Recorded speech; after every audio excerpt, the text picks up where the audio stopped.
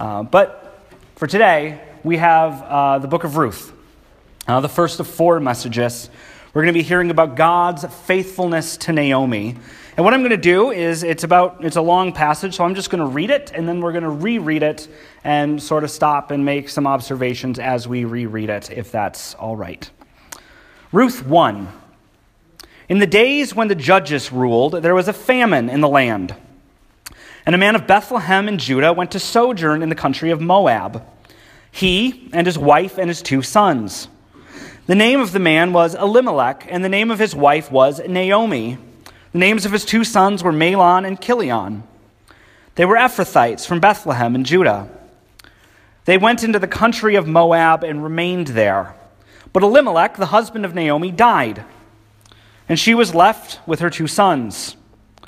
These took Moabite wives. The name of the one was Orpah, and the name of the other, Ruth. They lived there about 10 years, and both Mahlon and Chilion died, so that the woman was left without her 2 sons and her husband. Then she arose with her daughters-in-law to return from the country of Moab, for she had heard in the fields of Moab that the Lord had visited his people and given them food. So she set out from the place where she was with her 2 daughters-in-law, and they went on the way to return to the land of Judah. But Naomi said to her 2 daughters-in-law, "Go, return each of you to her mother's house. May the Lord deal kindly with you as you have dealt with the dead and with me.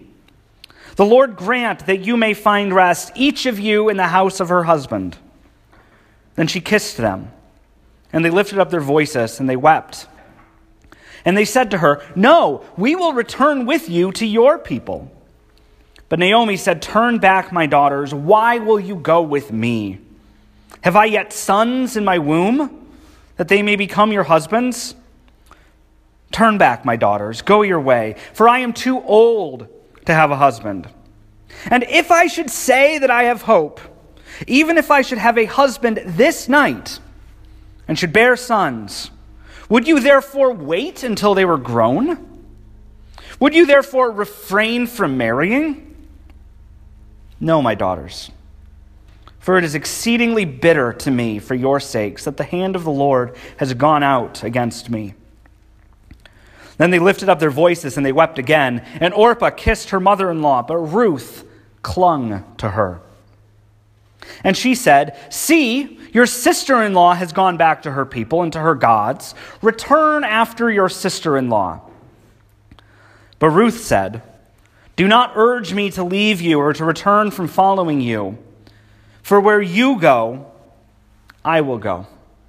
And where you lodge, I will lodge. Your people will be my people, and your God, my God. Where you die, I will die, and there I will be buried.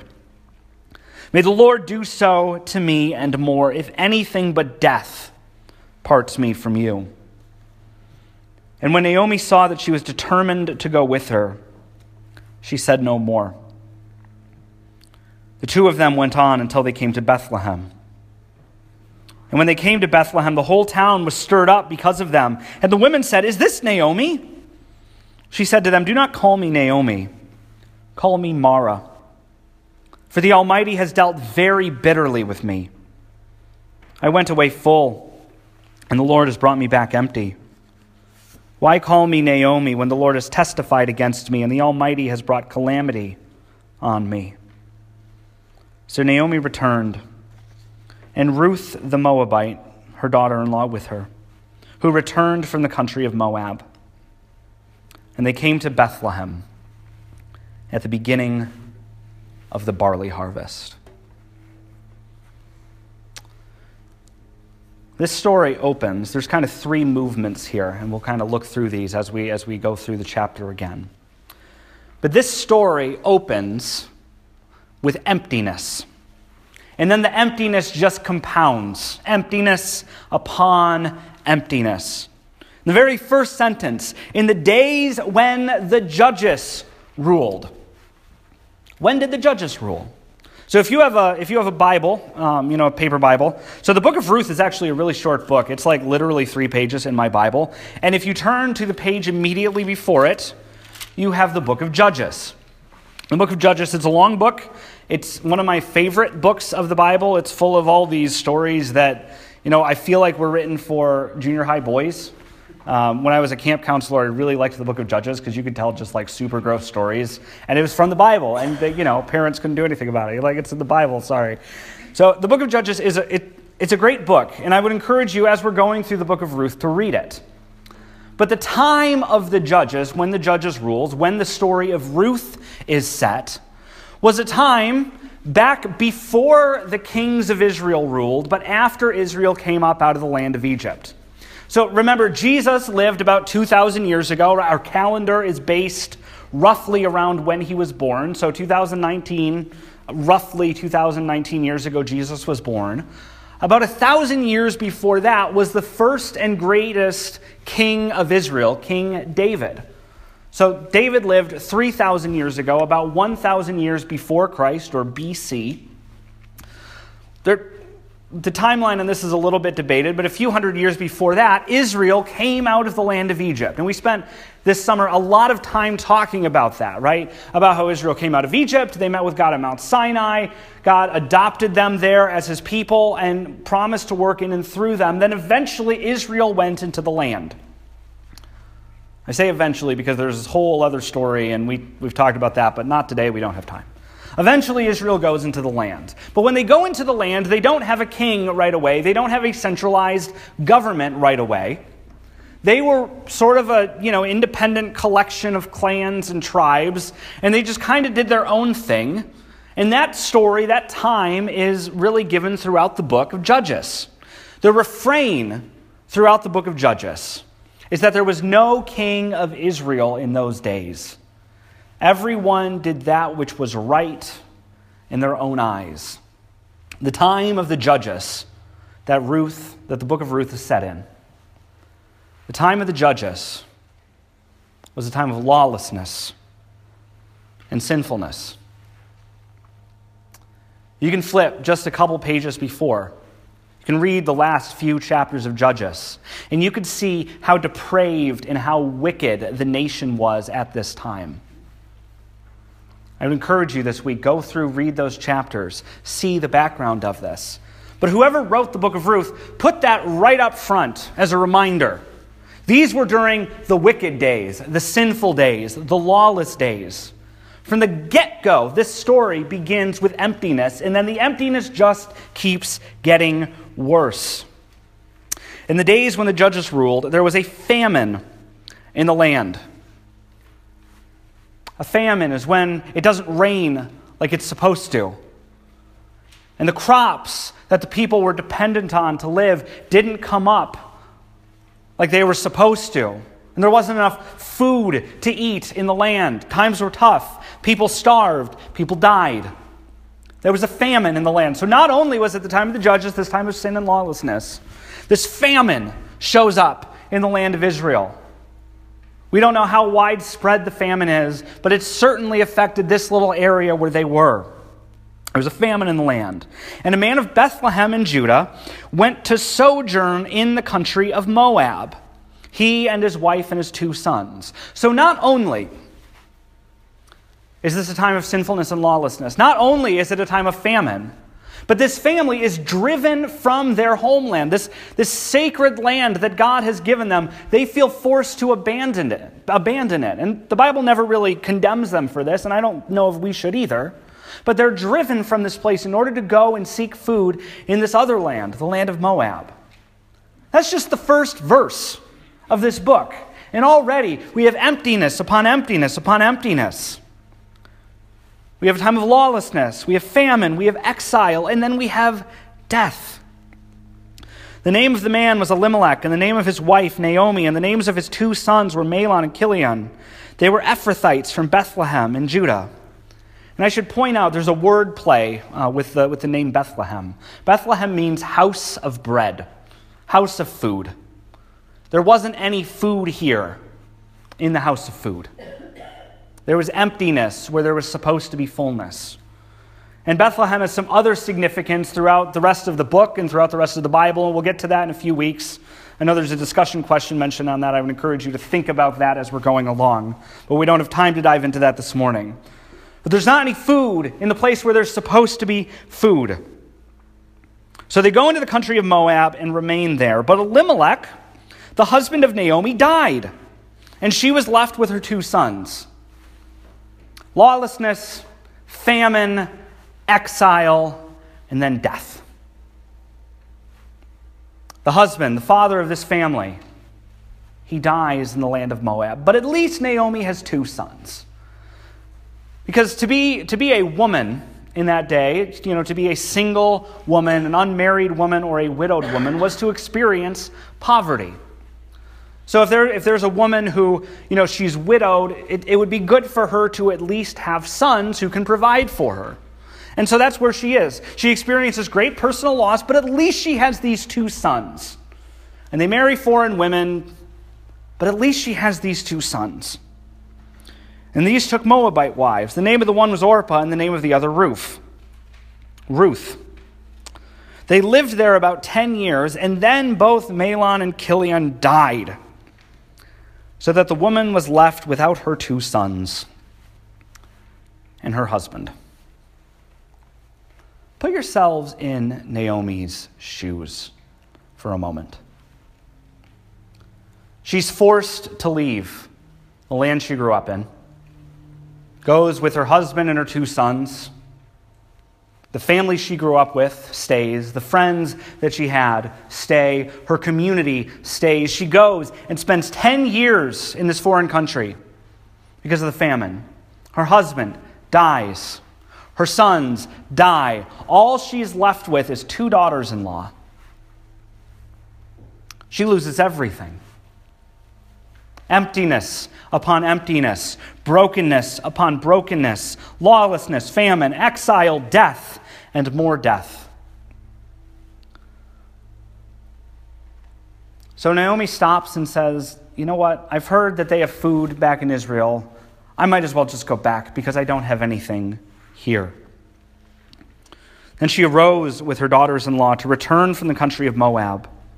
For she had heard in the fields of Moab that the Lord had visited his people given them food. So she set out from the place where she was with her 2 daughters-in-law, and they went on the way to return to the land of Judah. But Naomi said to her 2 daughters-in-law, "Go, each of you return to your mother's house. May the Lord deal kindly with you as you have dealt with the dead and with me. The Lord grant that you may find rest, each of you in the house of her husband." Then she kissed them, and they lifted up their voices and wept. And they said to her, "No, we will return with you to your people." But Naomi said, "Turn back, my daughters. Why will you go with me?" And here we begin to see little bits and hints that the brokenness and emptiness that Naomi had experienced was turning into bitterness.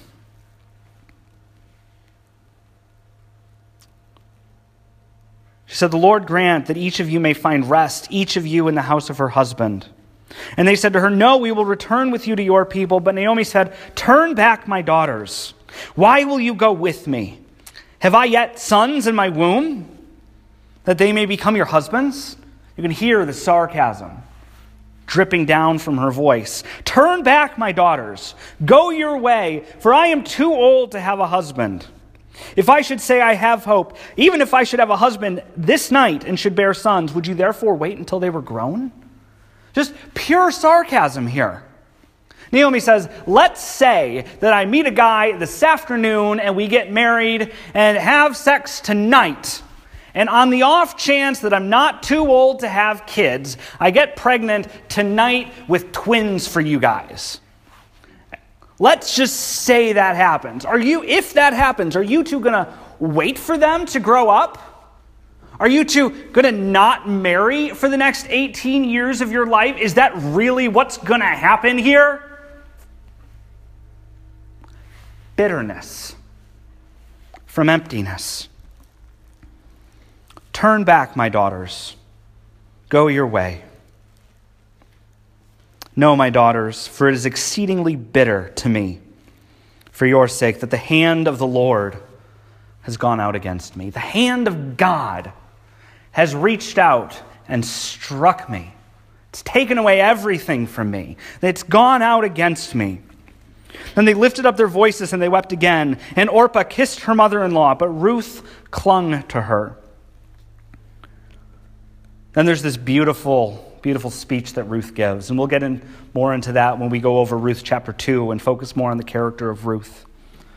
But she says, your sister-in-law has gone back to her people and to her gods. Return after your sister-in-law. But Ruth says, do not urge me to leave you or to return from following you. For where you go, I will go, and where you lodge, I will lodge. Your people shall be my people, and your God will be my God. Where you die, I will die, and there will I be buried. May the Lord do so to me and more, if anything but death parts me from you.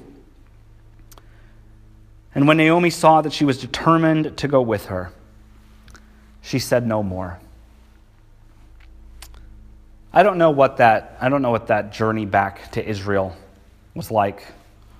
This initial confrontation discussion may have been, in the kitchen as Naomi's packing up her things.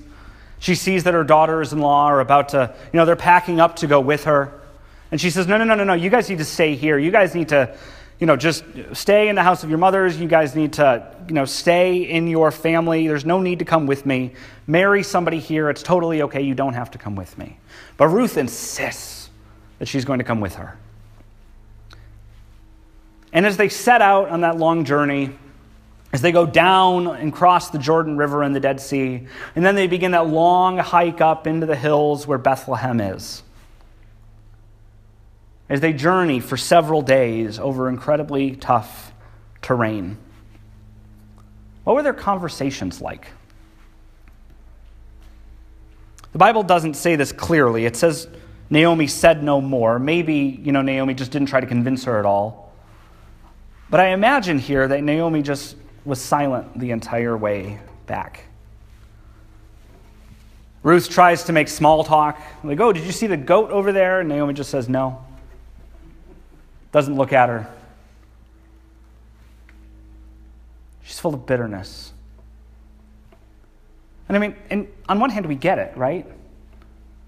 Naomi had experienced more loss than I've experienced, than most of you, if not all of you, have experienced. She lost her family and community. She lost her husband. She lost her 2 sons. She felt as if the hand of God itself had gone out against her. She was filled with bitterness. So the two of them, Ruth and Naomi, they travel silently perhaps, awkwardly perhaps, and went on until they came to Bethlehem. They came back to the house of bread. And when they came to Bethlehem, the whole town was stirred up because of them. And the women said, is this Naomi? Right? They hadn't seen her for 10 years. The last time they saw her, she was a young woman, full of life, full of vitality. She walks into the village and she looks like the Naomi that they had known. But she stooped over, weary from 10 years of pain, weary from a long, hard journey. Her face is full of more wrinkles than they had known. Her hair has much more gray in it than they remembered. And she comes back in the city and they look at her and they say, is this Naomi? She's alive. Not only is she alive, but she's come back to see us. And Naomi reaches out and she says, don't call me Naomi. Because the word Naomi means pleasant. Naomi wasn't pleasant anymore. She says, call me Mara. Call me bitterness. For the Almighty has dealt very bitterly with me. I went away full, and the Lord has brought me back empty. What a phrase that is. I went away full, and the Lord has brought me back empty. Why call me Naomi when the Lord has testified against me and the Almighty has brought calamity upon me? There's no response here recorded from the people of the town. No doubt they were excited to have Naomi back, even if they were a bit taken aback by her demeanor. But at the end, we just have a summary sentence. So Naomi returned, and Ruth the Moabite, her daughter-in-law, with her, who returned from the country of Moab. And then we have possibly my favorite line in the entire book. It's the second sentence of Ruth 1:22. And they came to Bethlehem at the beginning of the barley harvest. They came to the house of bread at the beginning of the barley harvest. Why does the narrator close that there? Why does the narrator conclude this entire, the first section of this story with just a reminder about what time of year it was? It's kind of weird, right? Are they just throwing it in there? Just, random fact, by the way, it just happened to be October when they came back. I don't actually know that the barley harvest was in October, but it's, fall, and it's, it's that kind of year for us. So, let's just say it was October for them. It just happened. It was October when they came back. Great. Why do we care? What does that matter for anything? Is the narrator just throwing in a random fact? Is the narrator just happened to be, mentioning that it was the time of the barley harvest because the next couple chapters take place in barley fields during the barley harvest? Maybe. Although that's, it's true that the next couple chapters take place there, but, we would have picked that up anyway. Or is it the narrator reminding you that the famine that this chapter opened with was over? They left the house of bread because there was no bread. But when they returned to Bethlehem, when they returned to the house of bread, there was bread again. There was barley that they could harvest. They could turn it into food. They could survive. Not only could they survive, but they could thrive. And maybe, just maybe, we're supposed to read that, and we're supposed to see God's faithfulness in everything that the chapter opens with. Right, the chapter opens with emptiness upon emptiness. There's lawlessness, there's sin, there's famine, there's exile, there's death, there's more death. But when they come back to the land, it's the beginning of the barley harvest. God is at work to undo all of it. God's already undone the exile. They've already come back into the land. God's already undone the famine. He's already brought bread back to them. It's the beginning of the barley harvest. And as we go through the rest of this book, we are going to see how God is at work to undo the sinfulness and the lawlessness of the days of the judges. We are going to see how God is at work to undo even the death that Naomi experienced. Naomi was full of emptiness. But God, through her emptiness, was faithful. She says that phrase, I went away full, but the Almighty has brought me back empty. Question. Bit of a trick question, but a question. Did God bring her back empty? Wrong answers only. What do we think? No. There's a very real sense in which he did.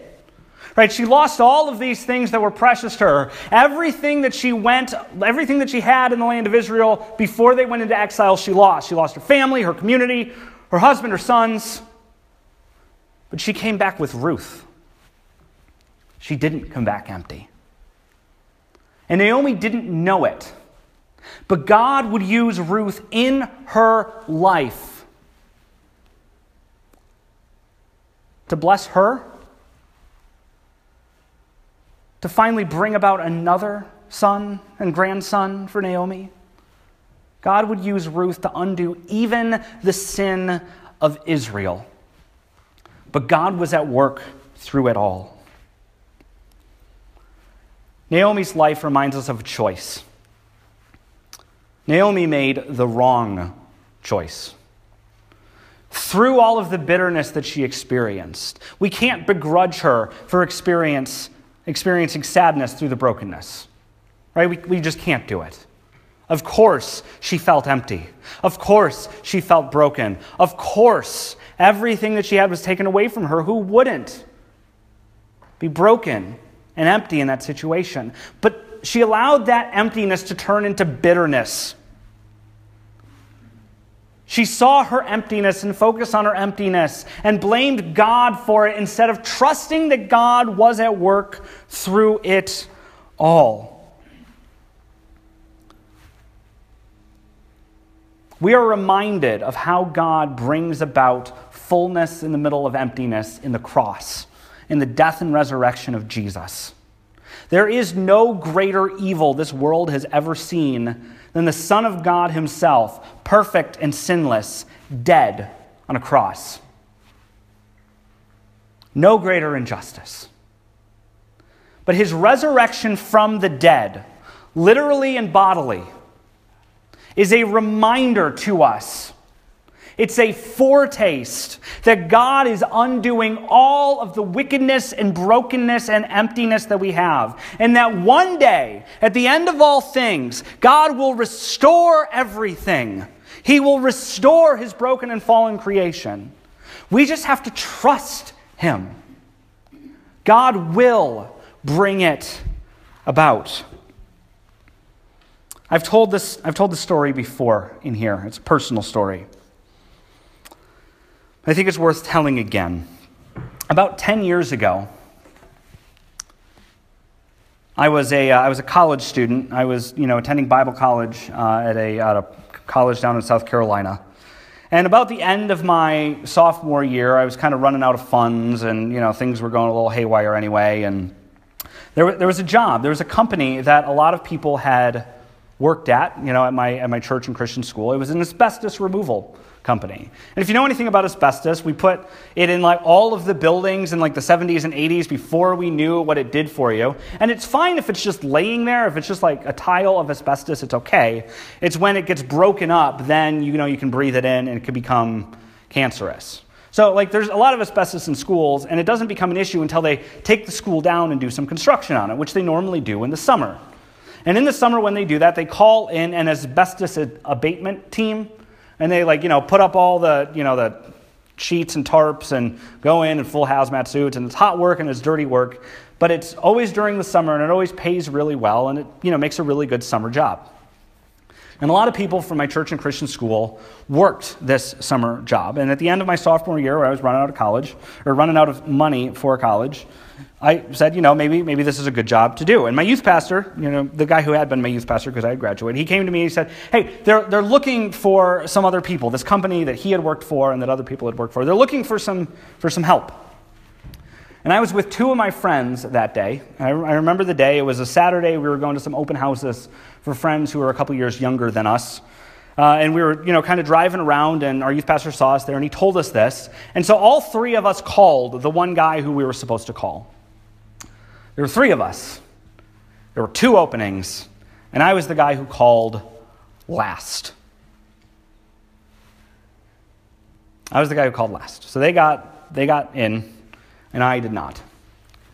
And I was mad. I was not happy, and it was honestly it was a crisis of faith for me. I remember the next day. The church I grew up in, we had evening services, and we always had choir at the beginning of it, and I sang in the choir.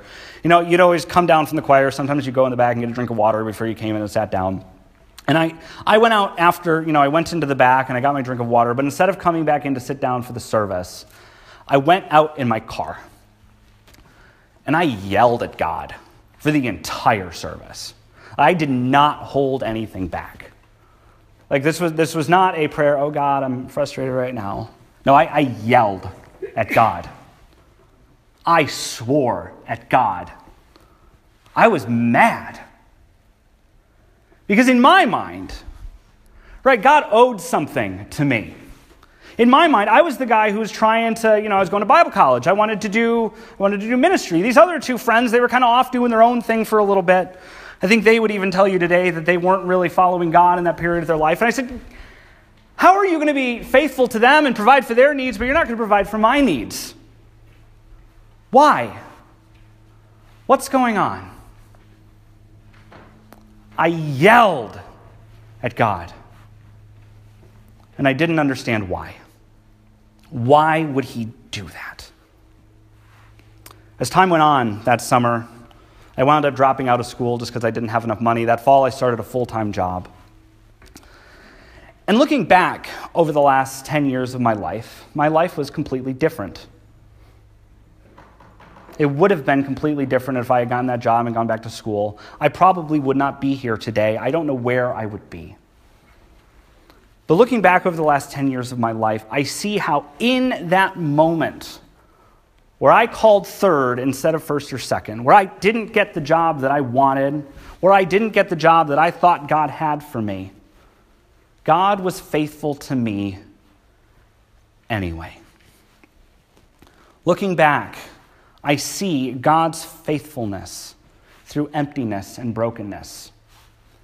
Now, I wish that I could tell you that if you just trust God, he's going to give you, all kinds of blessing in this life. I can't tell you that. What I can tell you is that in the next life, God is going to put all things right. We can be faithful to God through this entire life and never experience the redemption of our broken stories. That's possible.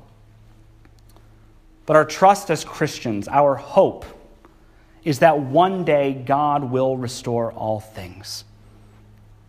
And that we will experience fullness when we trust God, either in this life or the next one. So friends, I encourage you to trust God.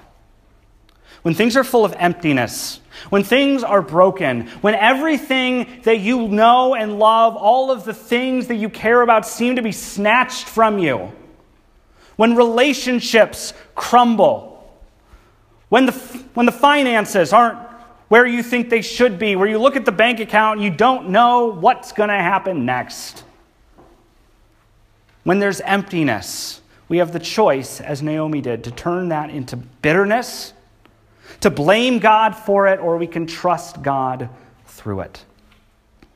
And I encourage each one of you to trust God through it. It was the barley harvest when they returned to Bethlehem. God was at work even then to undo all of the bitterness, all of the brokenness, all of the emptiness that Naomi and even the entire nation of Israel felt. God is at work in your life. Trust him. Will you pray with me?